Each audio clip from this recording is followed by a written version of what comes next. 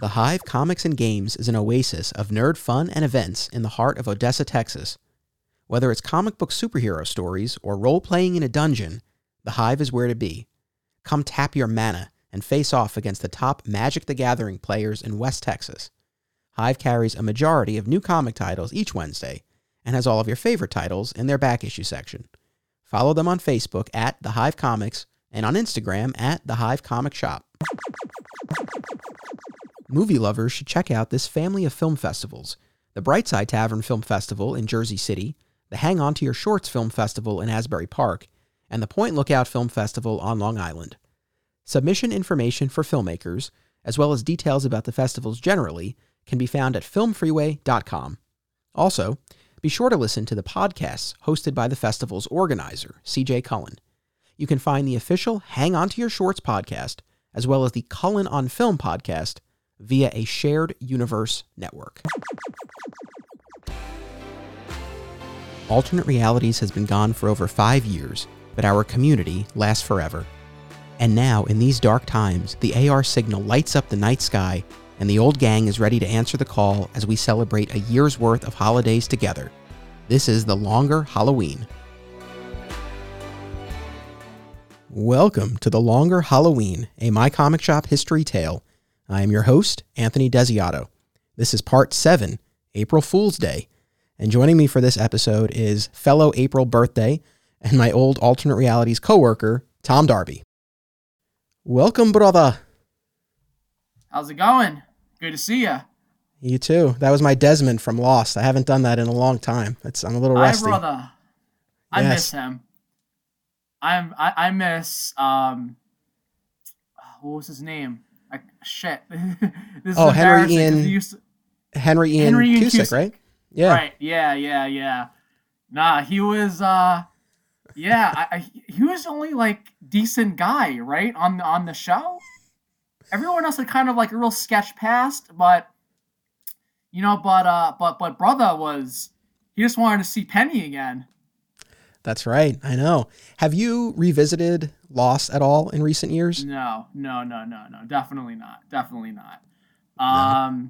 The only time I would ever reference Lost is when we chat and we do the brother voice. So I feel like that's enough. That keeps me set with my Lost, quota.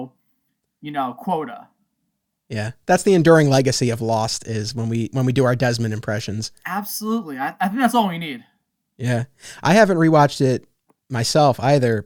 Steph has never seen it, so it's one of those things where I think she would be down to watch it, and I wouldn't mind revisiting it from the start. It's just so many episodes.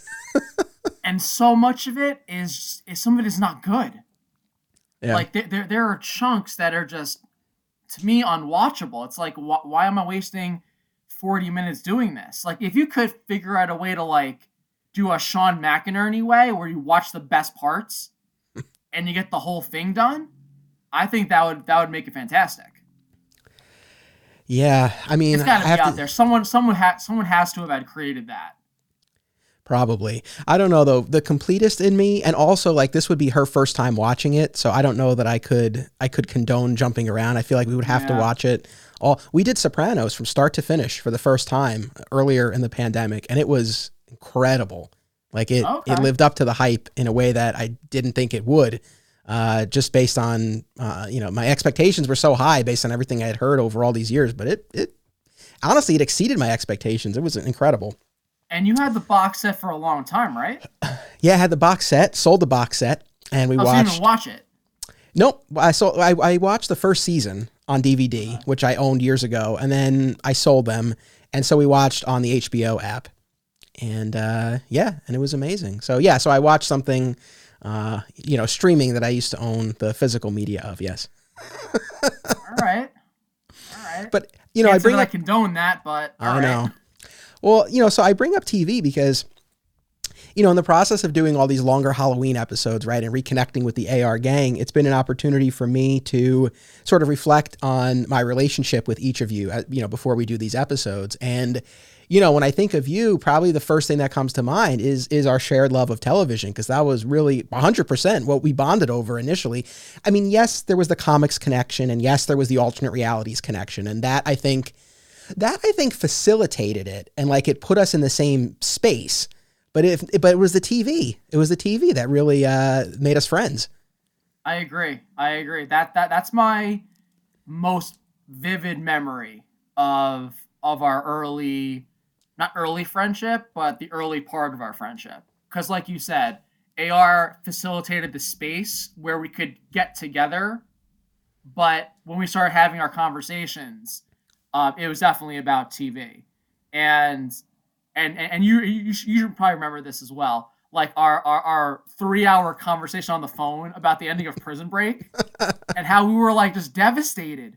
The first ending, not the revival. Yeah. That was devastating, and like as television connoisseurs, you know, that needed to be discussed. So yeah, definitely, you know, TV definitely has kept us connected. Not so much these days, because, you know, I've kind of veered away from the newer stuff, but, you know, there's still the stuff that we watched collectively back then that we can certainly reflect upon.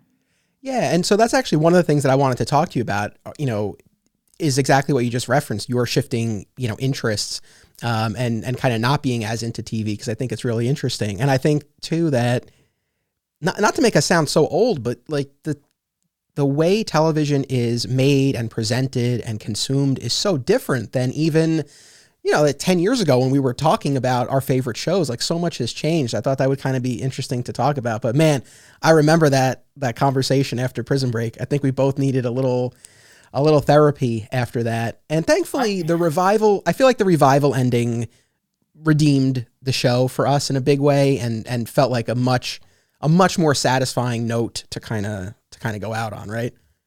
Yeah, and I think I told you this before, but I went to one of those like Walking Dead conventions, and Sarah Wayne Callies was there, and I got to actually talk to her about it. I was like, I don't care about The Walking Dead, I want to talk about Prison Break. So I got my, you know, 3 or 4 minutes, as we would normally say, like, you know, because we want the people to move along. I totally understand that too. From back in the store, the rule was you get 1 minute to talk to us, and then you got to go. Yeah, because we got things to do. So I totally understand where these celebrities, they come out to the shows, they're meeting everybody, and it's daunting for them. So like, I was respectful of their time, obviously, but I was like, listen, straight up, like, I don't give a shit about The Walking Dead. Let's talk about Prison Break. The only thing I want to say was, I hated the original ending.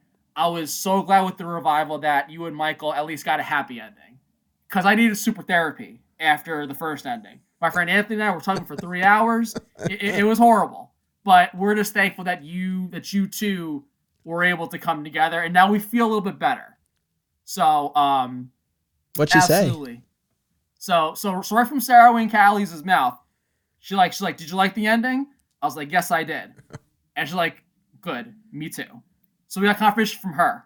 All right. I'm not sure she's listening to this, but, you know, I'd be very surprised. Yeah, no, that's cool to hear. And, you know, that's one of the big ways that TV has changed so much. And again, just for the context, I mean, like, I still remember that summer, probably summer 2007, like where you and I really started, you know, talking about TV regularly. And so, I mean, it's crazy to think that we're already like 14 years later, but I know. Like one of the big shifts that we've seen is this wave of revivals. And I say revival, not a reboot, right? And I know those terms are often used interchangeably, but, you know, I consider a reboot something where, you know, you take the concept, like the concept of a past show, and new cast, new storyline. It's not necessarily set in the same continuity or universe of the original show, as opposed to a revival, something like Prison Break, where, you know, you're picking up the story a few years later.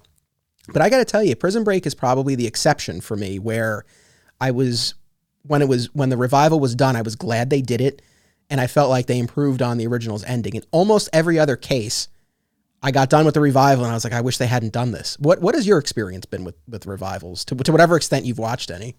Okay, so like, for the most part, I agree with you. Like, the Veronica Mars one, from what you tell me, was not good at all, right? The Veronica Mars cliffhanger that we got was what, tolerable, you would say?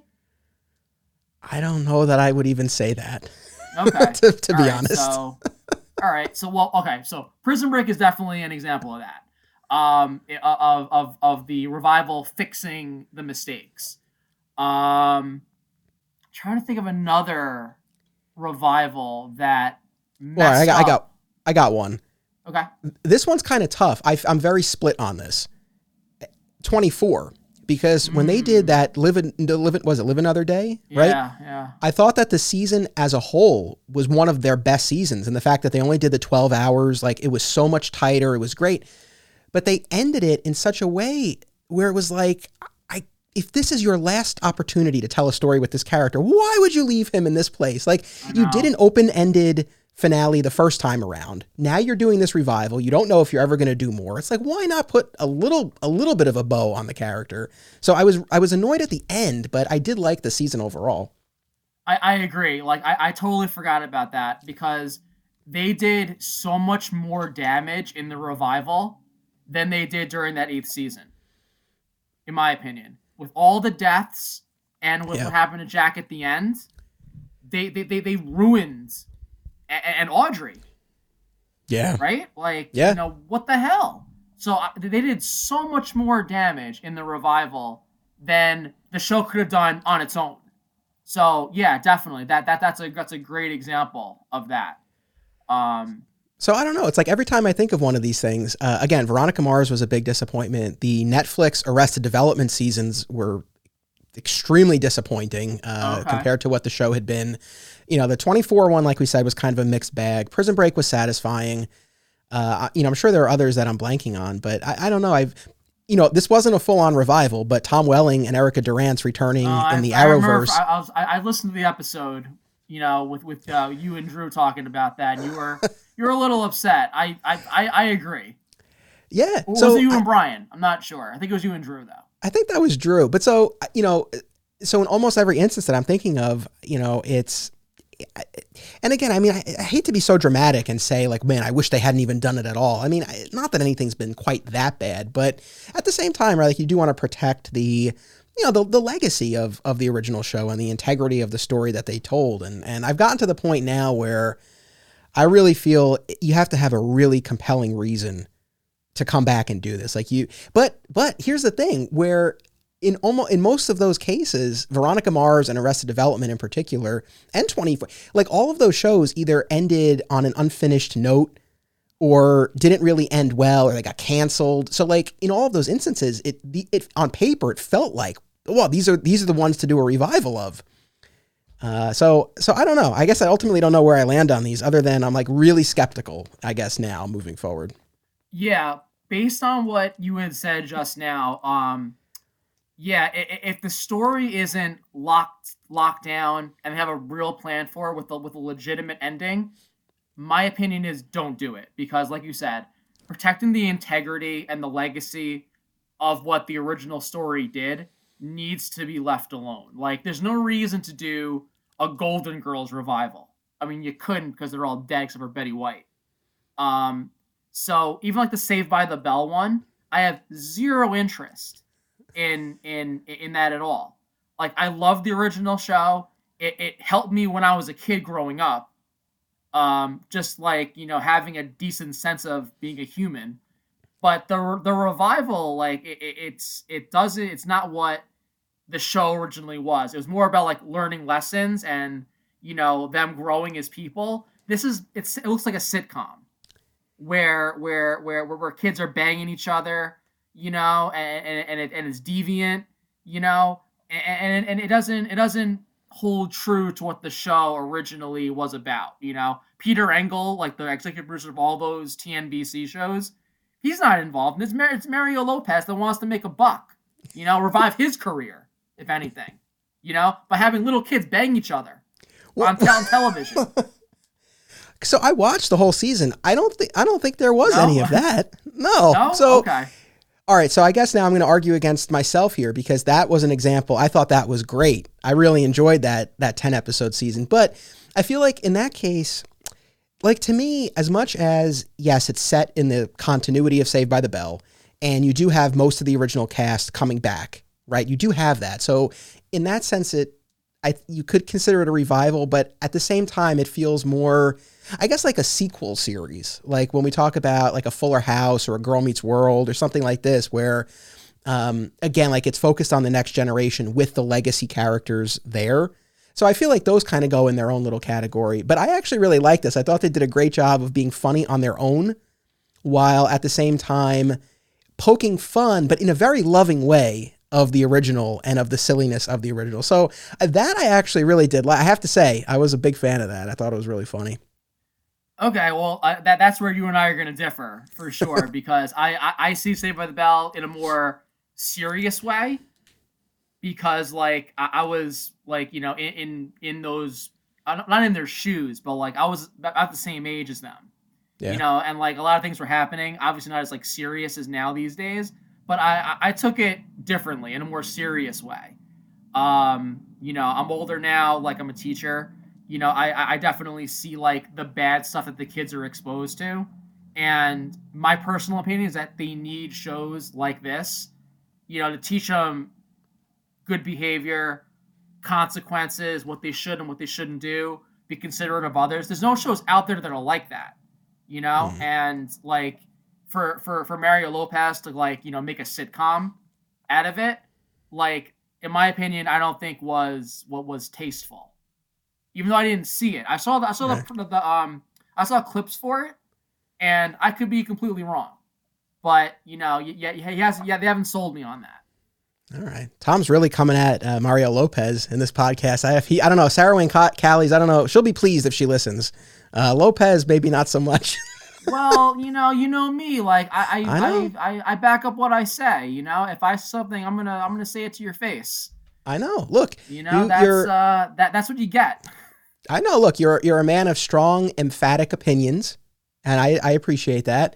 And you know, when you're into something, like you go all in. And that's kind of the other thing that's always been interesting to me when we talk television, because like you've turned me on to a lot of great shows. Like I forever remain grateful for the Banshee recommendation, which, you know, every now and then I'll see someone post about it on Facebook, like they just discovered it. And I'm like, oh man, like I was there for that. Thanks to Tom. So, you know, you turn me on to Supernatural. But it's funny because a lot of these shows, I know you watched Banshee all the way through, but like some of the shows that either you recommended to me or that we were watching together, like you were so into and then just stopped watching and that was it. Like you just turned. Yeah, Supernatural is definitely one of them. You like when they started like just killing every female character, like that didn't sit well with me. But I mean, like I did come around because like the show is about Sam and Dean, and like Sam and Dean are like they're awesome. So I can't crap on them for that. And Banshee's a great show. Like if you haven't watched that show, you need to watch that show. Like talking about because you know how there's this whole like genre of television where the bad guy is the protagonist. Sure. Right? Like who the hell wants that? I don't want a criminal running around, you know, telling a story about breaking the law, committing copycat, you know, inspiring copycat people to do this stuff. But, you know, it was a good show because he had like, you know, a bad background, but he wasn't like a malicious person. So I can kind of like get behind that. But it was definitely like the plot is very, very simple. Like, what if a bad guy becomes the sheriff of a town? Like, that's a great concept to me. Like, yeah, right. This ex-convict bad guy makes the laws or enforces the laws. Like, what kind of environment are you going to get out of that? And he's fighting neo-Nazis and like rapists and stuff like that. It's insane. Yeah, it's a great show. I mean, for anyone not familiar, wait, was it Cinemax? It was Cinemax, right? Cinemax. So it's a Cinemax series, ran 4 seasons. And yeah, the basic premise, like Tom was saying, is, you know, an ex-convict who basically through a series of events, assumes the identity of the incoming sheriff in this small town. And so, you know, and it's fascinating to watch because like he dispenses his own brand of justice, and it's so visceral and it's so satisfying because he does the sort of thing that, you know, want to do. You know, exactly. So it really is interesting. And he, you know, and there's a lot, you know, from his past that kind of comes back around and everything. It's such a great show. But so the lead actor, Anthony Starr, do you watch The Boys? Actually, when I was getting tattooed, they ran like the whole first and second season. So the 6 hours that I was there, I watched a lot of it. Okay. What'd you think? It was all right. I like Billy Butcher. Yeah. Like right. He deserves to whoop somebody's ass. Cause it was fucked up what happened to his wife. You know, Yeah. Anthony Starr, that guy's a douchebag. Or his character's an asshole. Big time. Big time. So I'm hoping that Billy Butcher gets his goddamn hands on him. I know. But it's like, that's the thing. Like, but he plays him so well. Like, he's so good. He's a good actor. And it's like, absolutely. And that's the thing. He's so, like, he's believable. And it's like, to whatever extent that I think you might, again, Homelander is a despicable character, but to whatever extent you might find him entertaining, I think that's all the performance. Like, he's so good. And when the show premiered, we watched it like pretty early on. It was kind of on my radar, I guess, because I had read a little bit of the Boys comic when it came out. Not much though, but I knew of it, and I knew the showrunner was Eric Kripke from Supernatural, so that made me kind of interested, and there was a lot of buzz. So Steph and I watched it, and I'll be honest, it was like a good bit into that episode where we were like, that's him, that's Anthony Starr. Like, you know, we were so like drawn in, and we didn't even like place him immediately. And then once we did, it made me enjoy it even more. Different though. Yeah. Yeah. You know, you give him a clean cut and change his hair a little bit. He's very different looking. Yeah, for sure. But so I'm glad you at least got to see some. Where do you get tattooed? Addicted to Ink. Oh, you do Addicted to Ink. Right on. Yep. Yeah, shout out. AR spot. A lot of shout out. AR crew members. I know. Shout out to Chris Wilcock, frequent guest. Bad luck, Wilcock. I love that nickname. Yeah. I love that nickname. As has been discussed. He's on the shop a lot, so I get to chat with him about stuff, and he tells me all the bad stuff that happens. He has great stories. For sure. I'm sorry that he lives through all of that, but he's a wonderful guest. I mean, I've had him on a bunch of times, and you know, we've talked about this, but for anyone, you know, a quick refresher, Chris Wilcock, owner of Undiscovered Realm and also the tattoo shop Addicted to Ink. And yeah, we've talked about this. Like, he has like the worst luck, I think, out of anyone. I mean, most recently, just if anyone is like, what are you guys talking about? Most recently, like, they got back from a show, they did a card show in New Jersey or something, and they came back late at night, and there was a guy in White Plains drunk and stumbling around outside the tattoo shop, its new location, and he like fell down and like spliced his head open, and apparently like part of his head was like flapping in the breeze, and he was out there in front of the store, and they call paramedics, and like Chris has video of it. It's like, and that's just one tiny example of the kind of stuff that he runs into on a regular basis. Poor Chris. Are you friends with him? Guy. Are you friends on Facebook? I'm not. You should be. You should be, because he chronicles, and we've talked about this on the podcast before too. He chronicles everything. So, you know, so it's, again, like your heart goes out to him, you know, for dealing with all of these, you know, from minor inconveniences to like major calamities. You know, blown out tires on the way to a show with a truck full of stuff. It's like anything you might imagine this poor guy has lived through. Yeah. That's definitely shout out to Chris. Chris is he's a good guy. Yeah, and he's that's the thing. You know, if he were a jerk, you still, you never wish, you don't wish ill on anyone. But well, you never wish ill on anybody. But it's like, it just makes it even worse that it's like he's such a nice guy, and I feel like he puts a lot of like a lot of good positive stuff out there, you know, in the world through, you know, again, through the businesses and all the stuff he does. And it's just like this poor guy, he'll be a guest on our forthcoming 100th episode. So I'm going to catch up with him and see what else he has to share with us. Please tell him that I shouted him out. When I see him next, this will be a conversation. the next time I Yes. see him at the shop. He listens. He likes this show because, you know, I do the Superman show, Digging for Kryptonite, and I do the book club show, my comic shop book club. But he likes this because it's more general chat. Like, you don't have to be a Superman fan. You don't have to have read the comic that we're talking about. He likes these more general conversations. So I'm sure he'll listen. He'll know. What did you get tattooed this time? When or what? What did you get tattooed? It's a comic book character called Darkchild from the 90s. So it's basically an image of her surrounded by monsters. Her power is that she can pull monsters from our nightmares and bring them into our reality. So Cash, my artist, I had the idea, like, I wanted to get her in there, and then like he took a whole bunch of ideas from the comic that I gave to him and was like, okay, let's do this and this. So my original thing was just having her, and I was like, all right, whatever else you want to do, you do, you know, like, let me know what you want to do, and I'll give you the green light, or have you tweak something. Cash is super creative. Like, he's an amazing artist. I give him one image, and I was like, this is what I want. Everything else with the coloring, you do that entire thing yourself. So it expanded, and of course it always expands, right? You know, you have one idea, and then all of a sudden, you know, 25 visits later, you know, and like several $1,000s later, you know, you have something else. So yeah, that's what I'm working on currently still.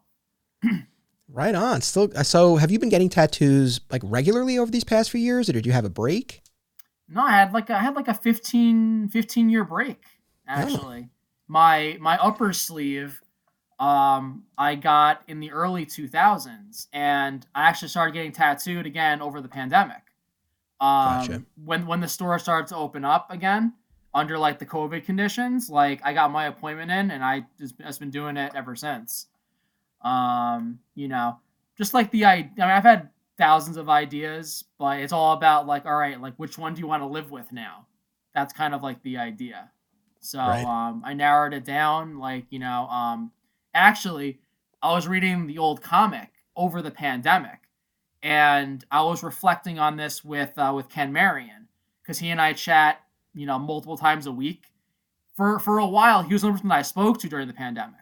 I talked to nobody else. Like, during like the whole March through, like, you know, the end of the summer, where everything was just basically dark, I spoke to literally 3 people. Like, you know, my mother, Rich Roney, once a week, Yeah. and Ken Marion. That was it. So during our, like, you know, weekly check-ins, it was more than weekly. It was like every other day, because we were like, what the fuck are we gonna do? Like, we're basically like watching the world erode. We're just talking about like what we've been doing, and I had told them I'm reading old comics, and Darkchild was a book that I've always liked, and I dug out the old books, and I just reread, you know, the 12 issues that were produced, and it was like, it was, I guess you could say it was like comforting, you know, just to like reread and like kind of go back to a time when it wasn't so crappy, you know, like the nostalgia definitely kicked in right there. So like it really, this is cliche, but I'm gonna say it anyway. It definitely helped me get through, like, you know, the monotony of the pandemic. You know, like reading books isn't gonna like mentally and physically get you through all the shit that we had to deal with, but it was something that I enjoyed doing when I was like, you know, sitting at home just waiting for like the next day to come. So to me that was important. So you know, that's certainly like, you know, stuck with me for a while. No, that's awesome. And actually, one of my patrons had a question for you. He had the same question for you and Brian. So I know you heard me ask it in the last episode, but about whether or not you're still reading comics, and that's our answer, and that's really cool to hear. And you know, kind of like on that note, you know, and I'm sure people can identify with this. You know, over this past year, it's like, you know, you gotta do something. You know, I follow The Rock on Instagram, and he's always talking about having an anchor. Like you need an anchor in your life. And, for him, it's the gym, naturally. But I've really been thinking about that idea. And I feel like for myself, it's kind of been, there are kind of three, I suppose. I mean, my family first and foremost, and honestly, going through this with the both of them, like that's kept me sane. And that's been the silver lining in all of this, is getting to spend all this time, especially with our son as he's at this young age. Right. So that's one.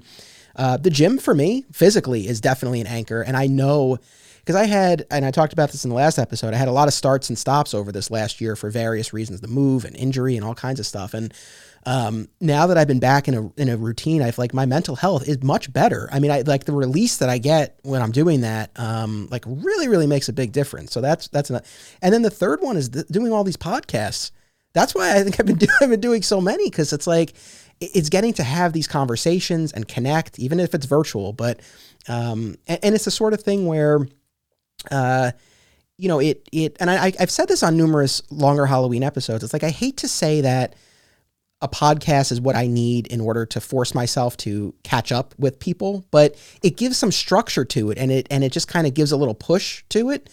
And so doing this has really been a major outlet, and I think has helped a lot, just with, like you said, like cutting up the monotony and just kind of having something like fun and creative, No, absolutely. I agree. Definitely having, stuff to do. Jiu-jitsu opening up relatively recent has been good for me as well. I'm not doing the like the different classes that are being done, but I am practicing with my coach one-on-one. I'm not super comfortable training with the group yet until I got my second shot. Yeah. After that, I'll think about it again. But just being able to train at least like once a week has been good for me. So that's been super helpful. Definitely. Good. And, just jumping back to comics, so a day after this episode comes out, you and I also have an episode of my Comic Shop Book Club dropping where, and we already recorded it a little while back, about Batman Hush. And that was fun. I got to tell you, and I think I said this in that episode, but I'll repeat it here. I was surprised you wanted to do it, to be honest, like mostly because I just was like, I don't know that he would want to sit down and reread this and talk comics, but I was so pleasantly surprised that you did. And it was a lot of fun. Yeah. I talk a lot of crap sometimes, like, that I'm like against comics and like, I've stopped buying comics. I need to revise that. Like the new stuff, I don't buy. I'm morally opposed to what is coming out these days. But the older stuff, like that's still, I still keep that stuff. Like stuff from the 90s is that's my era. No one will ever tell me differently. No one will ever convince me of that otherwise. So I have that to tether myself to. And like I said before, like, going back to the Darkchild books, I'll go back to some older stuff and read it, and I'll have that, not the same feeling that I got when I first read it, but it someone said this to me before, like there's a magic in older books. It's unexplainable, but it's there. There's some sort of magic that's there. And your magic and my magic could be totally different. So it brought me delight when I was able to reread some of these older books that I haven't read before. Like, from a while ago. Yeah. No, I mean, I get it. I mean, yeah, there's so much, and over the years on this podcast, this has been a little bit of a theme where there's so much, whether it's, and honestly, this extends to anything beyond comics too, TV shows, movies, like, I think any kind of entertainment, and probably even beyond entertainment too. So much of our feelings towards things are wrapped up in, that first time that we experienced them. And, the connection that you forge, especially when it's, it hits you at the right point in your life, whether it's a young age or formative age, or, whatever the case may be. There's so much of that wrapped up in it. And yeah, it's like, again, for me, you know, the classic example, I always go to Death of Superman, but it's like, yeah, if you or someone else were to read it now cold with no attachment to the story or to the character, you might be like, what's the big deal? But for me, it's like, my God, like that first comic set me on this whole path. Like there's so much wrapped up in it. So I get that. And that's cool. And, you know, and that's the beauty of comics. Like you can read what you like and skip what you don't. And there's, you know, all of us, I think, have stuff on our shelves, you know, that like, you know, has been staring at us for a long time. So you probably have more than enough to keep you busy for quite some time if you want to. Yeah, absolutely. You know, definitely. There's plenty of material that I really liked, and I've kept it. So there's always that to go back to. But there's also newer stuff too. You know, like I've been collecting art for a while too. So if there's an opportunity for me to get some art, I'm definitely going to be doing that. Obviously, not so much these days, you know, with no conventions happening. Right. But again, if there's an opportunity, you know, I'm gonna seize it. Yeah, right on. I just want to jump back to the TV side for a minute. Because, you know, we're talking about The Boys, and you know, that's probably the other, you know, in addition to the revivals and everything, that's probably one of the other like major differences over these past few years since we first started, you know, bonding over television is streaming, and just, you know, how much content there is, and the fact that it's on all of these different platforms. I mean, I know for a while, like you really held out, like you didn't have Netflix or Hulu or any of that. Have you gotten any of that now, or are you still without? No, None of it? no, nothing, Nothing. nothing. I don't need that stuff. Um, the only thing that I would like consider getting is like ESPN Plus, so that I can watch some of the UFC fights that are on Right. ESPN Plus. You know, like before they signed with ESPN, they were on Fox, and all of like the house shows were free on FS1 and on Fox. But now, like, since like, you know, since they signed with ESPN, most of their fights are on ESPN Plus. So I have missed out on things on you know, on cards. Um, so that's kind of like wearing me down a little bit. But in terms of like content that's on these streaming services, first of all, I don't know what's even out there, Mm. right? Like, there's so much, like, and there's so many platforms. Yeah. What's out there? What could possibly out there that could interest me? You know, when you have like 10,000 options, how do you decide, you know, what are you going to do? I mean, it certainly can be daunting, no doubt. So you have cable, but that's it. I'm totally content with watching old Seinfeld episodes, old episodes of The Office, All which right. I've actually like warmed up to. Because in the beginning, like I dismissed it a lot, right? But like, you know, when you're sitting at home and it's after school and you're just dead tired, you can't do work. Like I'll put on Comedy Central, and they run through like the entire series in like a week, right? Yeah. So I've seen the series from start to finish probably 3 times already, right? So like, you know, I watch those shows, and it brings me a little bit of entertainment and joy. You know, like I'll Yeah. watch episodes of Married with Children, that the reruns on those like weird networks that no one ever knows of, and like Seinfeld. Like, you know, this stuff gets me by. I'm totally cool with watching, you know, older shows that I didn't focus on when they were first on, but I'm totally content with that. Like, you know, I don't need to have Hulu to watch, like, you know, the drug addict show on FX, whatever that shit is called. All You right. know? It's fascinating because I mean, I remember like the last time we talked about this. I know you still didn't have that, but it's been a while, and I thought maybe you had broken down and gone for it. But so I mean, again, I guess that kind of speaks to this. One of the other things that I wanted to touch on with you is like this larger, you know, again, shifting interest. I mean, and again, I know you still watch TV, but like, would you still call yourself a TV connoisseur? Do you still I no? can't. I can't. But the thing is, like, you know, can you call streaming services and what they put out TV? You know, your definition of TV that's changed.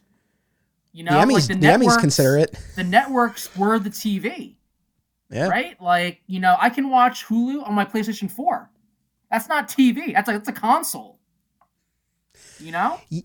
I mean, yeah. So, I mean, right. There's, you know, whether, you know, you consider streaming and, you know, the same argument when it comes to movies too. And these days it's like, you know, certain seasons of shows are so short and movies on streaming platforms can get longer. So you almost run into this thing of like, well, what really makes a TV show versus a movie even in certain instances? Right. Like there's a lot of blurring of lines.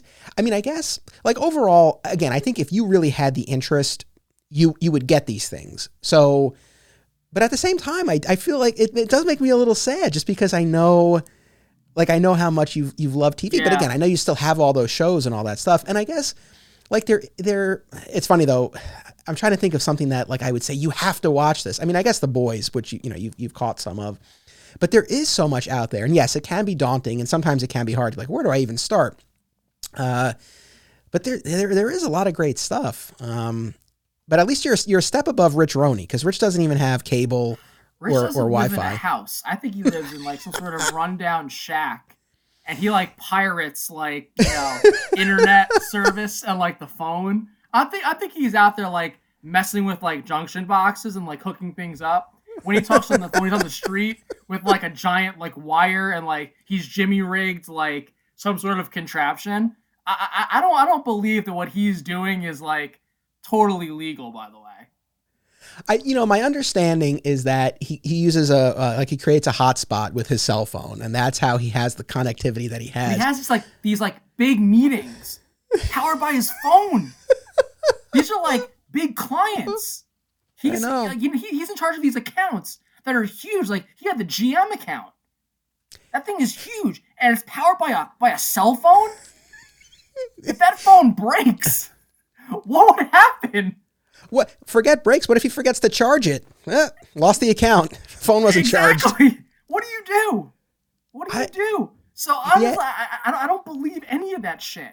I really don't because like it's like. I hold like Jeff Bezos is like, you know, the reason why my company runs is because of like this cup right here. If this cup were to become, you know, slightly less full, like Prime streaming would just cease to exist. Or if a little bit got out, or if the glass chipped a little bit, no shipping for 2 weeks. That's how I feel like, you know, with Rich. Like, how lazy can you be to not fix your washing machine? Oh, right. Like, he has like so many broken appliances in his house that he's like doing all this extra work to not call like the repairman. Want to know why? He doesn't have a house. It's not true. Let me say, I want to circle back to that, but let me say this on a positive note, because this is really, I think this is important because this has really become a theme. In all of these episodes that I've been doing on the longer Halloween, right?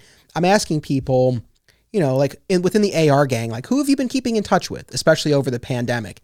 And in almost every episode, Rich Roney, the most consistent. Yes. And there's some variation, like, you know, Brian is like, oh, I talked to Doug. You know, Doug didn't necessarily come up when I talked to Roby or Bill, for example. But in almost every episode, it's Rich. And whether the person gets the call weekly or monthly or whatever it is, he's such a constant presence. So however he's doing it, technology-wise, he's making it work. I mean, what's funny is that, like, I bet if his company knew he didn't have Wi-Fi, like, they might get it for him. Don't you think? They might send somebody. They might send a crew. But what do you do? There's no address. I know. Like, what do you do? Like, all of a sudden, like, you know, the paychecks are going to stop coming. Like, you know, this guy doesn't exist. So, well, you know, Lord Retail from Acme Comics in North Carolina, he posted recently that he, like, for the past few years, he's had most of his possessions in storage Like he's had a house that he's been living in, but for various circumstances, like he had all of his, like most of his stuff. And, you know, in his post, he describes like when the movers, and because he moved recently, and when the movers came and they saw how little he had, like they couldn't believe it. And as I was reading his post, all I thought about was Rich and what we've always thought his place must look like, where it's like a chair and some milk crates and the rabbit ear TV. And that's about it.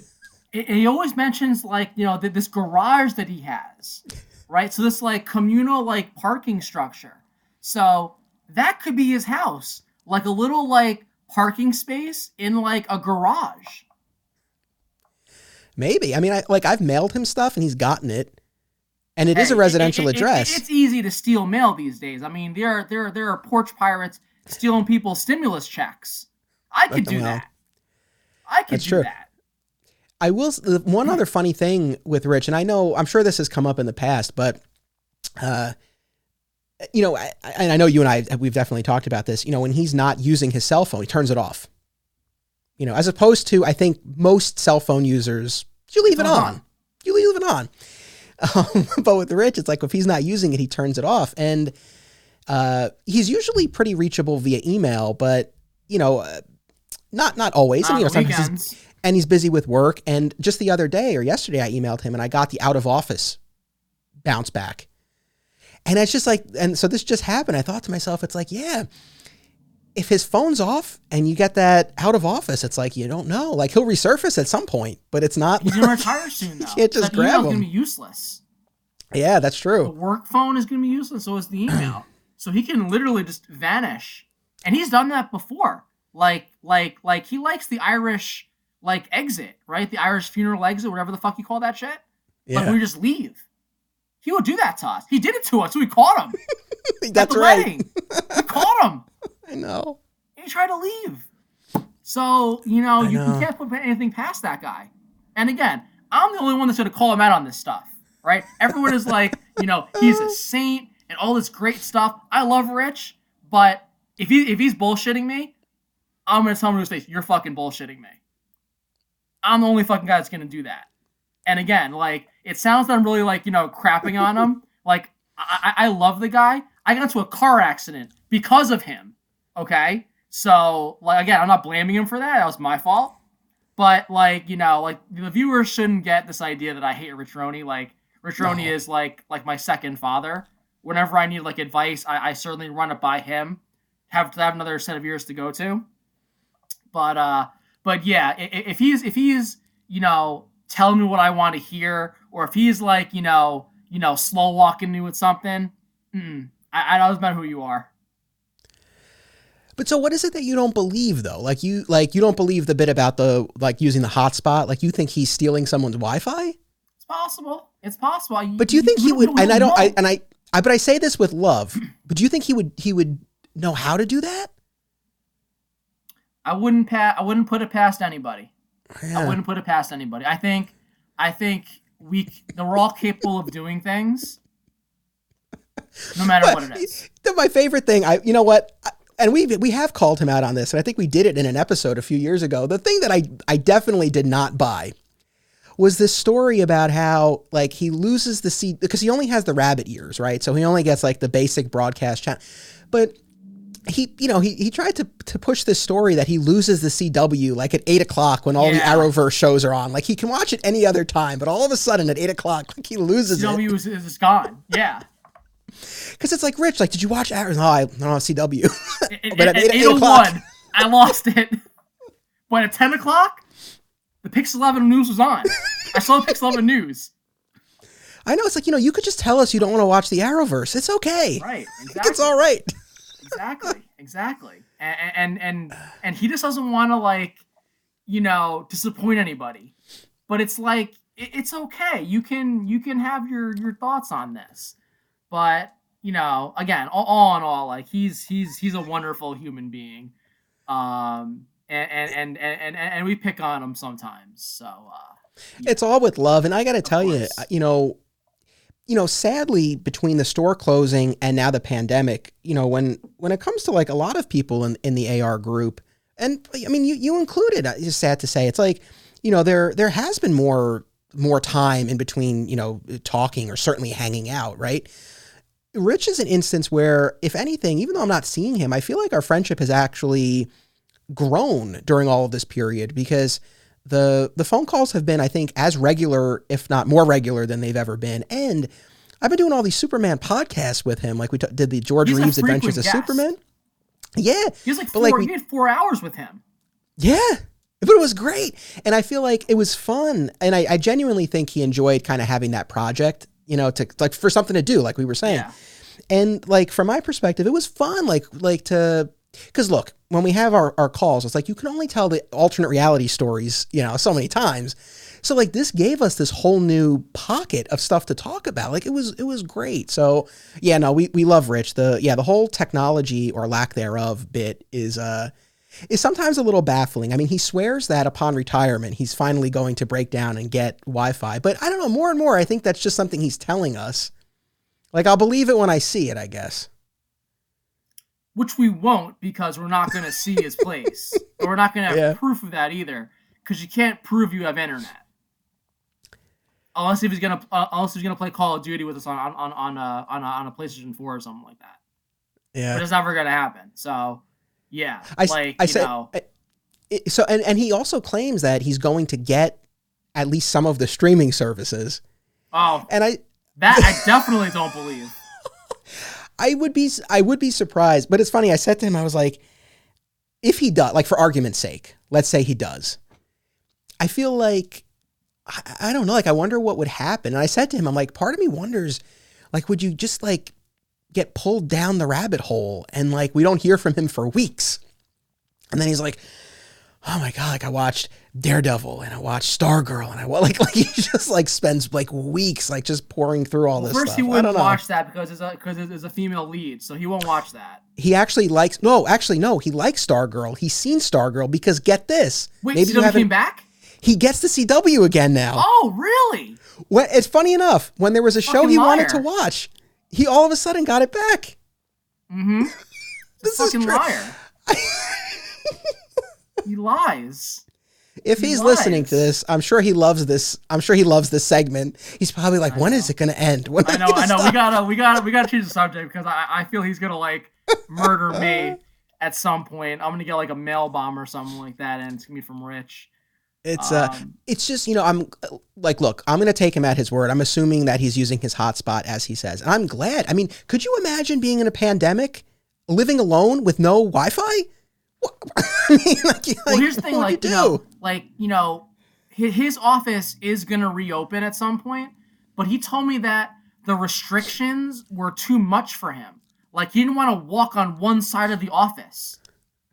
Oh. As opposed to the left side of the office. Because, they wanted to have, two lanes of traffic going through. And, he didn't want to, walk up a few flights of stairs. Because you can't have multiple people in the elevator. So, I don't even know if he even works. It could be, telemarketing, for all we know. As we've always said, so much of what we might know about him just comes from what he tells us, right? The only, we have very little verification other than the fact that Steve went to high school with him. So we know a little bit about his past. Where's the yearbook? Well, no, we do have some photos of young Rich. Yeah, but again, we need a publication that verifies this, because they can do great stuff with Photoshop these days. That could be somebody else. That's true. That could be somebody else. I don't know. He's so distinct looking, though, that I feel like you look at the photo and it's like, man, that's 100% Rich. Well, we love you, Rich, and Absolutely. Yeah. So let's switch gears, because I feel like he's going to not call me for about a month. No, it's truly all in good fun and all with love. And I know you said you listened to the Drew and Brian episodes and that you had I don't know, responses, rebuttals, but it was very ominous. I didn't know if this was like, oh, this will be fun, or like, oh no, like he has issues. I don't know. What did you think? Yeah. So I was I definitely had some responses for what they had said. Yeah. So starting with Drew, right? So the only time I see Drew these days is when I bug him to buy me action figures on eBay. So I'm very, very grateful for what Drew does. Drew's like, you know, like the AR crew's like go-to best friend who is going to help them out in any situation. So we all love Drew because, again, he's just a great human being and he's just so helpful. Like, I wouldn't have like half the stuff that I have. Like this desk right now that I'm working with right now, he and I built that during the pandemic. So the pictures behind me too, he helped me hang those up. Aww. So again, like, and this is during the pandemic. So, you know, Drew has helped out so much. But the issue that I kind of have with what he said, and it was about like, you know, about like being safe during COVID. I'm not against being safe. Obviously, like I want everyone to be safe and myself more importantly. But he said along the lines of like, you know, that people aren't being like responsible enough. And I'm not sure who he's referring to. Obviously, we see people in like Florida having boat parties, right? My friend lives in Miami, and he's living his best life like nothing is happening. Obviously, that's kind of a problem. But like, I don't like the idea that we need to be locked in here like this. We are not creatures that can be locked away like this. It's bad for development. It's bad for socialization, right? So me speaking as a psychologist here, I'm seeing all these things. It's really bad for development and socialization. So, you know, obviously, like, you know, you want things to reopen safely, right? But you can't have people locked away like this as we were back in March. It's been a year. Vaccinations have been happening. I feel that people that are like, we need to stay like, you know, locked away, doing all this remote shit, you know, it feels like they're talking like this is going to be like the new normal. Like this can't happen. Like my students that are at home are suffering miserably. They don't know it, but in the long run, it's going to fuck them up big time. So wait, you're still teaching remotely fully or no, is it a mix, I'm in person. I teach kids in class and on my board. Gotcha. Okay. And I have kids fucking sleeping in my class. And when I see that happen, I yell, "Hey, wake up." I'll stop what I'm doing. I'll wake them up. And they're losing education time, right? They're losing like the socialization skills. They don't know how to talk to me because they've been at home so much. They don't know how to interact with people. So this whole idea of like we got to stay locked down until every single person is vaccinated. That can't happen. We need to, you know, obviously be safe, but we need to get ourselves out there. And Drew was like alluding to this, and obviously he had COVID, and like, you know, a good friend of his died from COVID, and I understand that it's dangerous. I definitely do, and I'm not saying be like, you know, be frivolous with this, but this idea that this is going to be like our new normal, it can't, because we're not going to make it. I'm not going to make it. So like I had a big gripe with that, and I was like, you know, you don't live where I live, and you've seen what I've seen. So I was not happy with what he said about that. All right. Hey, look, it's always interesting to get, you know, different perspectives. I think, you know, with this, everyone has their own threshold, I guess, for, you know, what they're comfortable with. And, you know, yeah, there certainly are questions, especially when you're dealing with, you know, with younger people or with mental health generally about, you know, the toll that this is taking. You know, I'm still in the camp of, you know, trying to be as safe as possible. And I, you know, like we have been working from home, and I'm happy to continue working from home, you know, for the foreseeable future. For your students though, so like, and I know my mom works at the same school, but she's working with a different group. So like the students in your class, do they have the option, or the school, or they rotate, or how does that work? So there's an option of being fully remote where you're completely remote. Yeah. Right? You have to have your camera on. You have to obviously do all the work, but you're just at home. And then you have the hybrid option where you either come in to school during the morning session or the afternoon session. When you're not in school, you're working from home. So it's like, each day I see a different group of kids. Gotcha. But here's the thing. Since they can stay home and they give us bullshit reasons, like it's too cold to go outside, they stay home. So I'll have one kid or no kids in my classroom. So I'm teaching all from the board, right? When you have at-risk kids who don't do anything, who need supervision, and they're at home, how can I monitor them? I had a kid today get a 0 out of 10 on an open notes quiz. How does that happen? Everybody else got 100. 100. That kid needs to be here. Imagine if that kid is your doctor 50 years from now. Good luck to you. I hope you get what you deserve.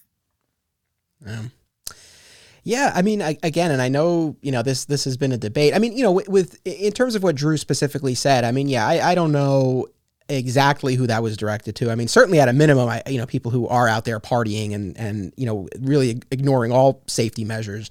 In terms of, some of these things that now have been opening up, whether it's, having more people in a classroom or in restaurants or whatever, I don't know, exactly where he falls on that. Again, I know he's not doing it himself. Right. We aren't either. I mean, for us and for me personally, like the biggest driving thing has been, wanting to keep Milo safe. And it's like Bruce Wayne in Batman v Superman. If there's a 1% chance, I have to take it as an absolute certainty. And that's kind of been my mindset with this, which, we've really been, we go out for walks and we'll run into Starbucks and pick up stuff. Like, it's not like we don't go anywhere, but we really haven't gone many places. And, like my mom we've met her outside masked, and that's really been the extent of it.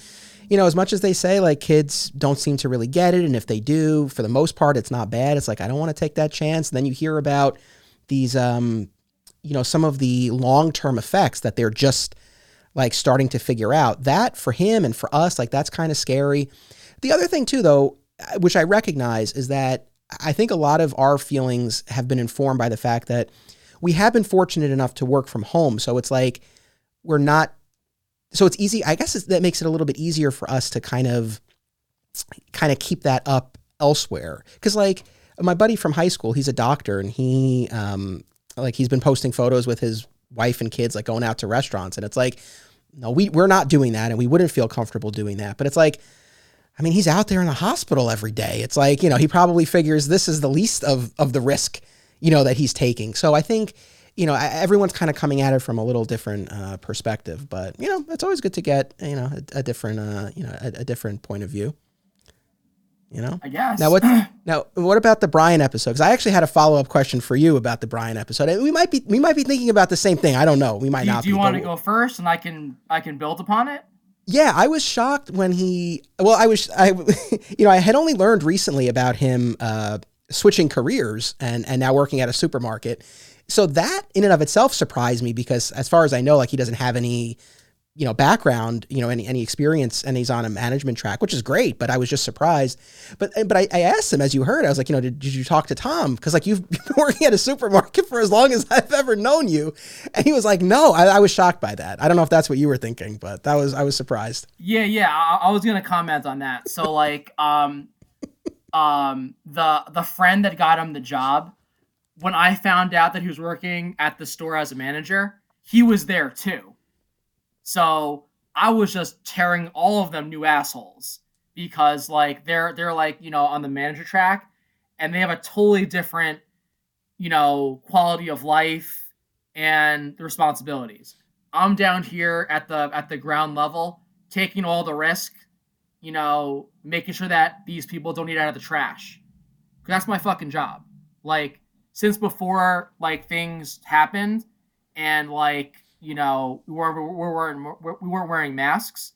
Like my company didn't let us wear masks in the beginning. Really? Yeah, this is early March. All right. They wouldn't let us do it. People started doing it, and we said, "Fuck you! You make me take this mask off." Right? So like like we were on the like the doctors and nurses, we were on the ground level. We just didn't know who was sick. In the hospital, you know who's sick. Everyone is sick. In the store, you don't know who the hell is who. So I was out there on the fucking front lines, teaching hybridly. Meanwhile, last semester, so I was doing both. Right. So you're a teacher, and then you also work at a supermarket on the weekends. Absolutely. Right? Yeah. Absolutely. Okay.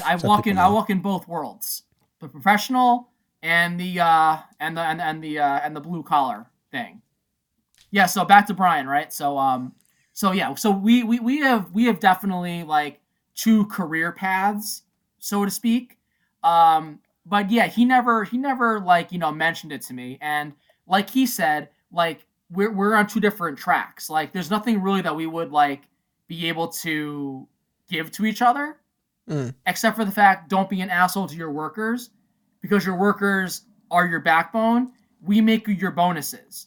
If we decide we're not going to help you, we're going to slow walk you and do very, very little.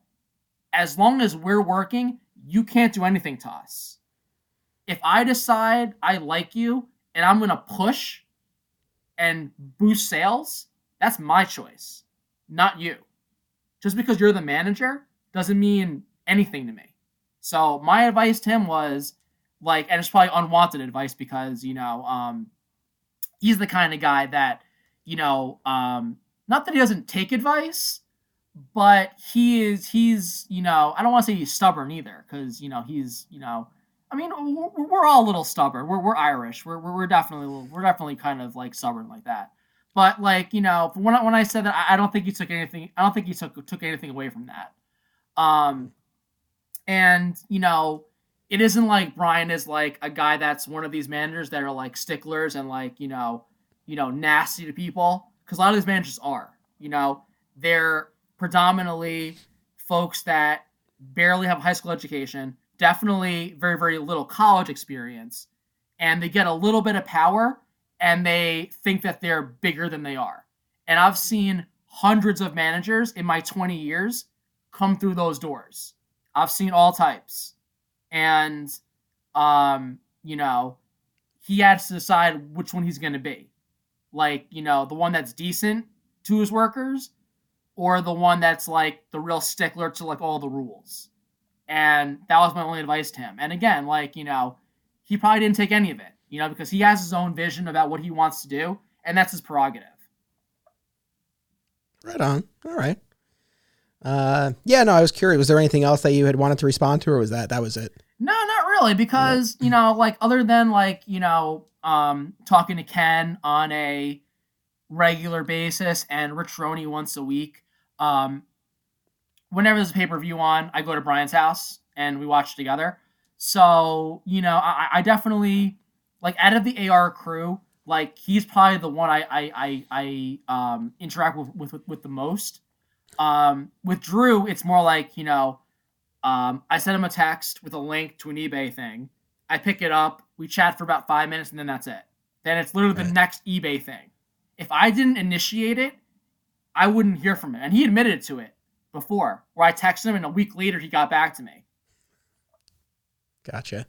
So it's like, honestly, it's and my mentality's always been where it's like, if you don't want to talk to me, I definitely don't want to talk to you. So, if that's how it's going to be, that's it. Like, if you don't want to reach out, that's totally your prerogative, and I'm going to feel the same way. Yeah, I suppose. Do you feel that way about me? Do you feel that way about me? Not really.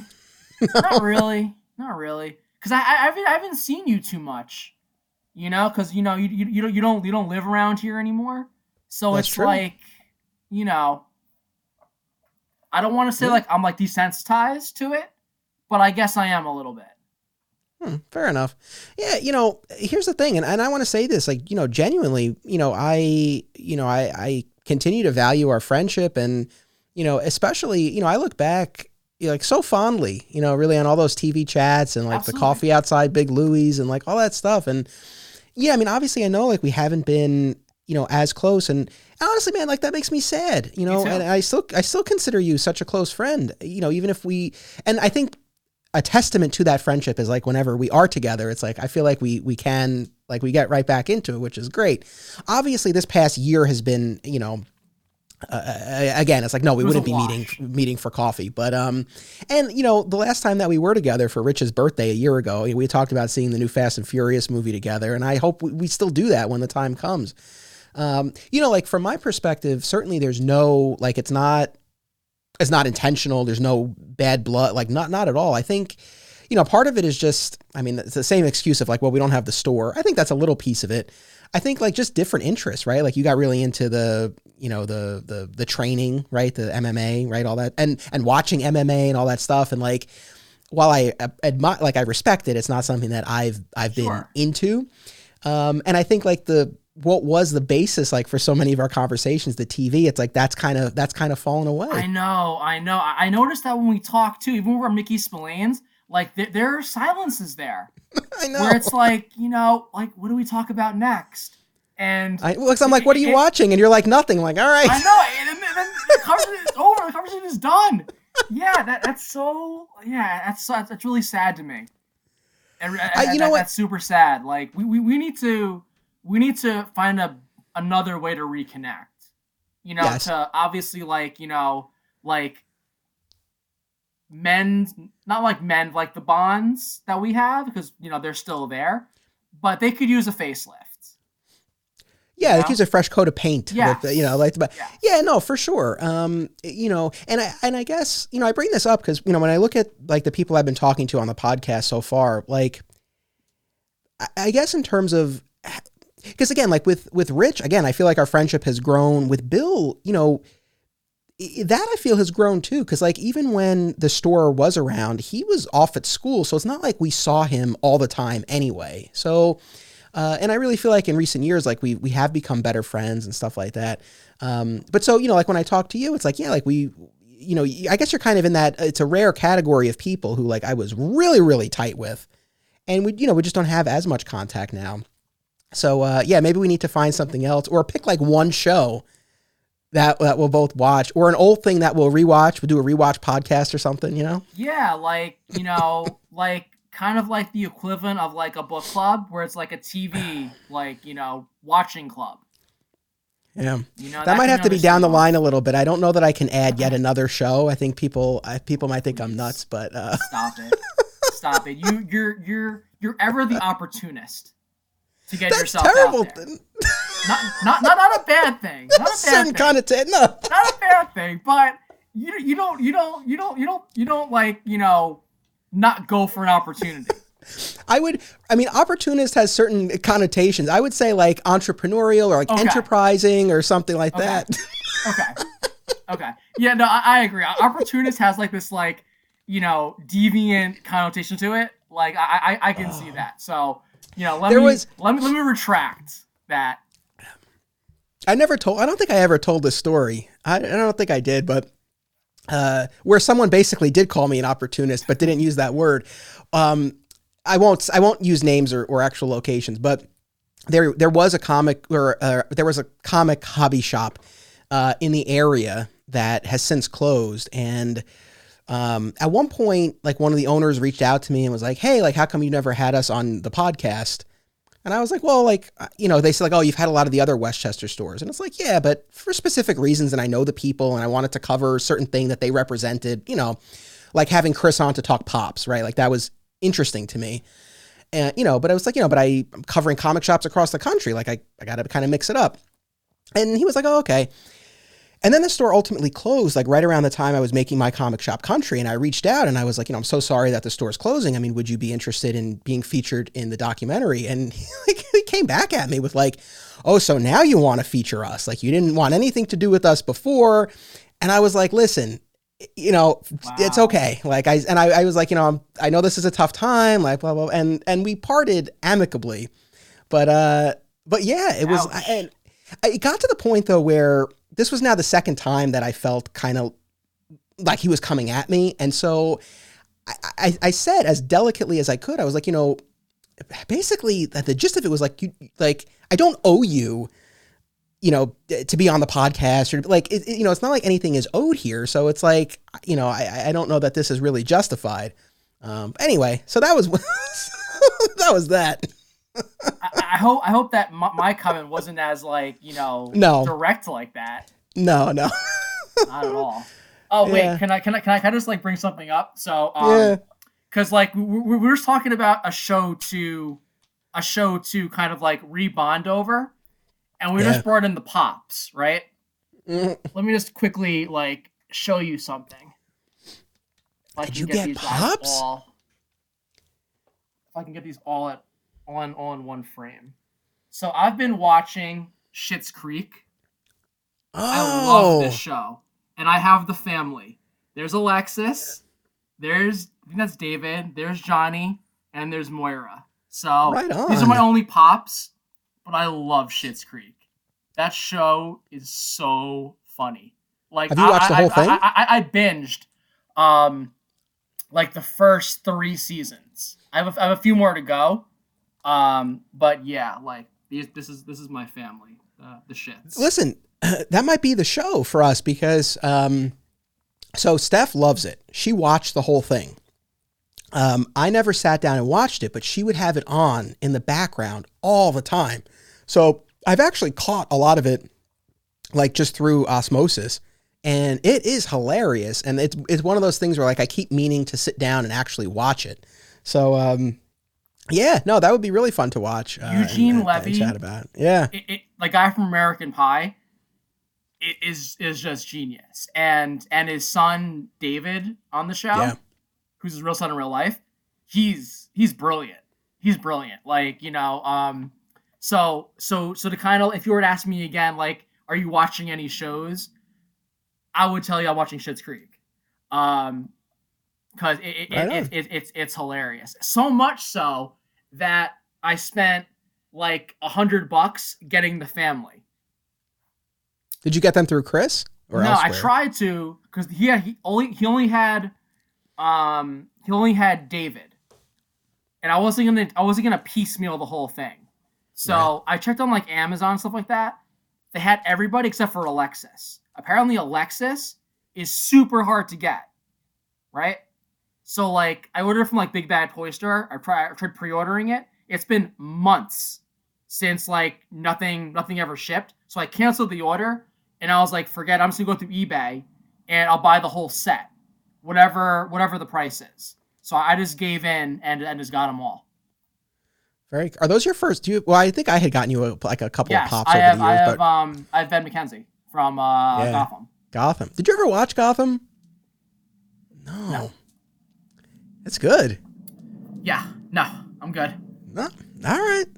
It's funny because everyone always was you know, all about the villains, and they did a nice job with a lot of the villains. But I was just there for Ben McKenzie busting heads. It was good. I mean, like, I feel that it deviated way too much from the original premise. Like, Bruce Wayne was supposed to be like a side character, but he like grew into a teenager in 4 years. Right? Didn't he like time like some magic No. happened and he got older? In the series finale, they did a 10-year flash forward, and it was a different actor in a suit. I mean, that was it though. But no, he just grew. I mean, over 5 years. I mean, I guess that it hit at the right time in his development, where like, you know, from the pilot to the penultimate episode before the time jump in the finale. Yeah, the kid got a lot bigger.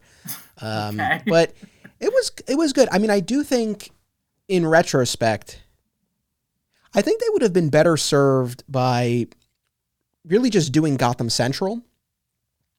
And then they could have used flashbacks to young Bruce. They could have done something like that. Yeah. I think that would have worked because, you know, one of the complaints of the show was that all of these villains were rising years before Batman ever comes into play. And aside from deviating from the classic story, I think it is problematic because I think it's really interesting when you can kind of have that question of like, well, did Bruce becoming Batman inspire all of these other costumed villains? Like it makes like it adds an interesting wrinkle to it. But in this show, it's like, no, they were all already there. Yeah, exactly. So they made him. Yeah. So, but I don't know. That puts a different spin on it, which is interesting in its own way. But yeah, I think they should have just done Gotham Central, and then they could have had flashbacks to Bruce as a kid, trying to solve his parents' murder, training, all that stuff. I think that would have worked well. But anyway, I mean, I liked it overall. So with Schitt's Creek, you have the DVDs, you said? Yes. So that was my other question for you. Like I guess that answers it. So you're still buying TV on DVD? No. Oh no, just that. I just happened to get that. All right. Yeah. Yeah, I haven't bought a box set in maybe 5 or 6 years. I can't even remember the last TV season that I've bought.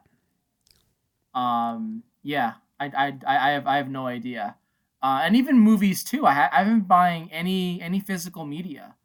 If anything, like the last Blu-ray that I bought was like the 1990s Turtles movie. Because I didn't have it on Blu-ray, and I wanted to watch it, and I couldn't, so I was like, I'm just going to get the Blu-ray. So, like, buying, like, the older movies that I had on DVD, I'll get them on Blu-ray. Yeah. So, that's kind of it with that. I know, because, I mean, like, that's another thing I was thinking about. I mean, remember all the TV sets that we would buy?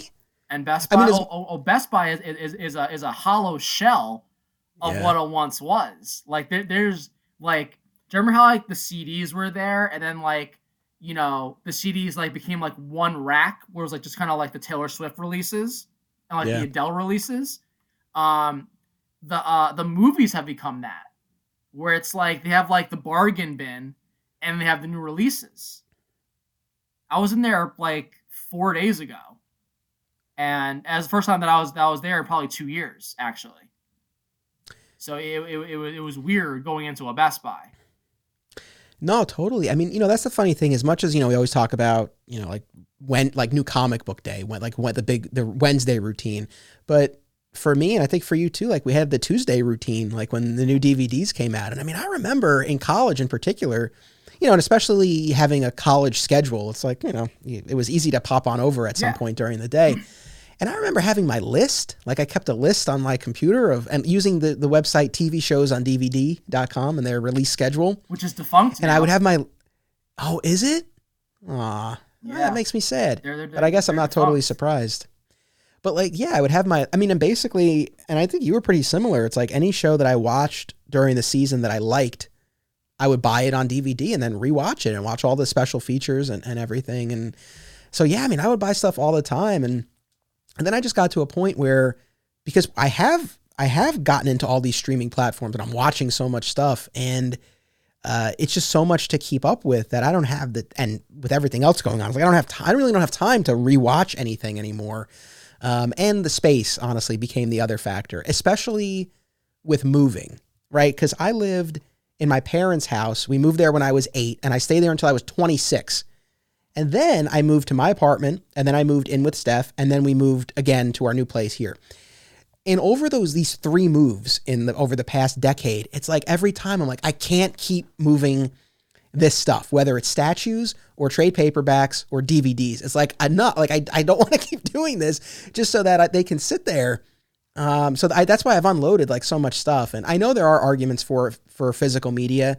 But I'm okay. Like there's so much to watch. If there's something that one day isn't available, I'll watch something else, I guess. Yeah. Like for me, I'm the opposite. I do like the physical media. Like I like reading the book in hand. I can't read anything on an iPad. Like there's again a psychological and a neurological aspect of it too, where if you're reading something with something in your hand, you actually pick it up better than when you're looking at it on the screen. There's science to back that up. Again, AP Psychology, learning new shit. So science winning. Oh, are you actually teaching that? Yeah. Oh, okay, right on. Yeah. So the worst thing that you can give me is give me more information and more knowledge. I mean, I definitely get, and certainly look for collectors and for like, I get wanting to own it, to have it, and I get what you're saying, like that like the physical experience of holding it and flipping through the pages, it is different. As far as the collectability, I guess I got to a point where, like, take Hush for example. I do still own the trade paperback, but at this point now, I derive more satisfaction and meaning from the fact that, like, I have an hour and a half or however long we recorded for of a great discussion about this book. I said everything I needed to say about it, and that episode will go out there and it'll live forever. Be there forever. That for me now is more important than like, oh, I have Hush on my shelf. It's like, if I end up selling it and then down the line I want to read it again and I pull it up on my iPad, that's fine. But like, so it's just kind of shifted for me, but I've definitely been in the other camp where it's like, I got to have it. And with the TV shows, especially, and you know, with the TV shows, it is interesting. Cause like, you know, over this past year, especially at the height of the Black Lives Matter protests and everything, where episodes of shows with blackface got pulled. And among those were episodes of shows that I love, like 30 Rock and Scrubs and Always Sunny. And I now no longer own those on DVD. And so all of a sudden I'm like, oh, so like when I want to rewatch that show, I'm going to have gaps. There are things you can't watch anymore. You know, so again, I know there are arguments for the physical media, but yeah, I don't know. For myself, like I'm okay with streaming and with digital for the most part. Like, you better believe I still have my Smallville DVD set, and that I'll always keep. You know, the stuff that's like that important to me. But for the rest, yeah, I'm okay. Yeah, and from the other perspective, I'll speak to the other perspective, where it's like, you know, if you're more of like, you know, like someone who cares about like the art of something, like the box art is important to me. Like, you know, that's the first thing that I see. When you see advertisements, like, you know, on the street, it's the first thing that you see. So, like, the idea of like the cover artist, which is now a big thing in comics these days, like, because no big time artist does interiors anymore. You get paid more for doing covers and jerking off doing something else. So like having the art, like that aesthetic thing of sensation of having that stimulus with you, you know, it resonates with some people. And for me, like having that, like, you know, that thing that I can see where it's like, oh, here's like the box art for this video game. You know, it's iconic. You know, it's showcasing the characters. So for me to have that on my shelf is important to me. And again, if that game gets like destroyed, let's say, and they don't produce it anymore, well, I'm glad that I have it. So to speak from that perspective, that's where I'm coming from. Yeah, no, I mean, like I definitely get the arguments, and I might jump back over to the other side at some point, but I don't know. I honestly, like, for me now, I think it's the space is really kind of the deciding factor, or definitely like one of the most deciding factors, where it's like, you know, and especially now that we're in our new place, it's like, I know the amount of space that I'm working with for the, you know, so, yeah, I don't know. I don't see myself like diving back in with the physical media. And I guess where I really finally just took the plunge and where I sold a lot of my stuff, it got to the point with Netflix, now all these other platforms, it just was like, well, this is clearly the direction. Like and I held out for a while, but then it was just like, this is like the direction we're going in. But I don't know. We'll see. Yeah. I'm trying to think what was the last like DVD that I bought? I mean, maybe when AR was still around? No, probably after that. No, like within the past couple of years, they did the Death of Superman animated.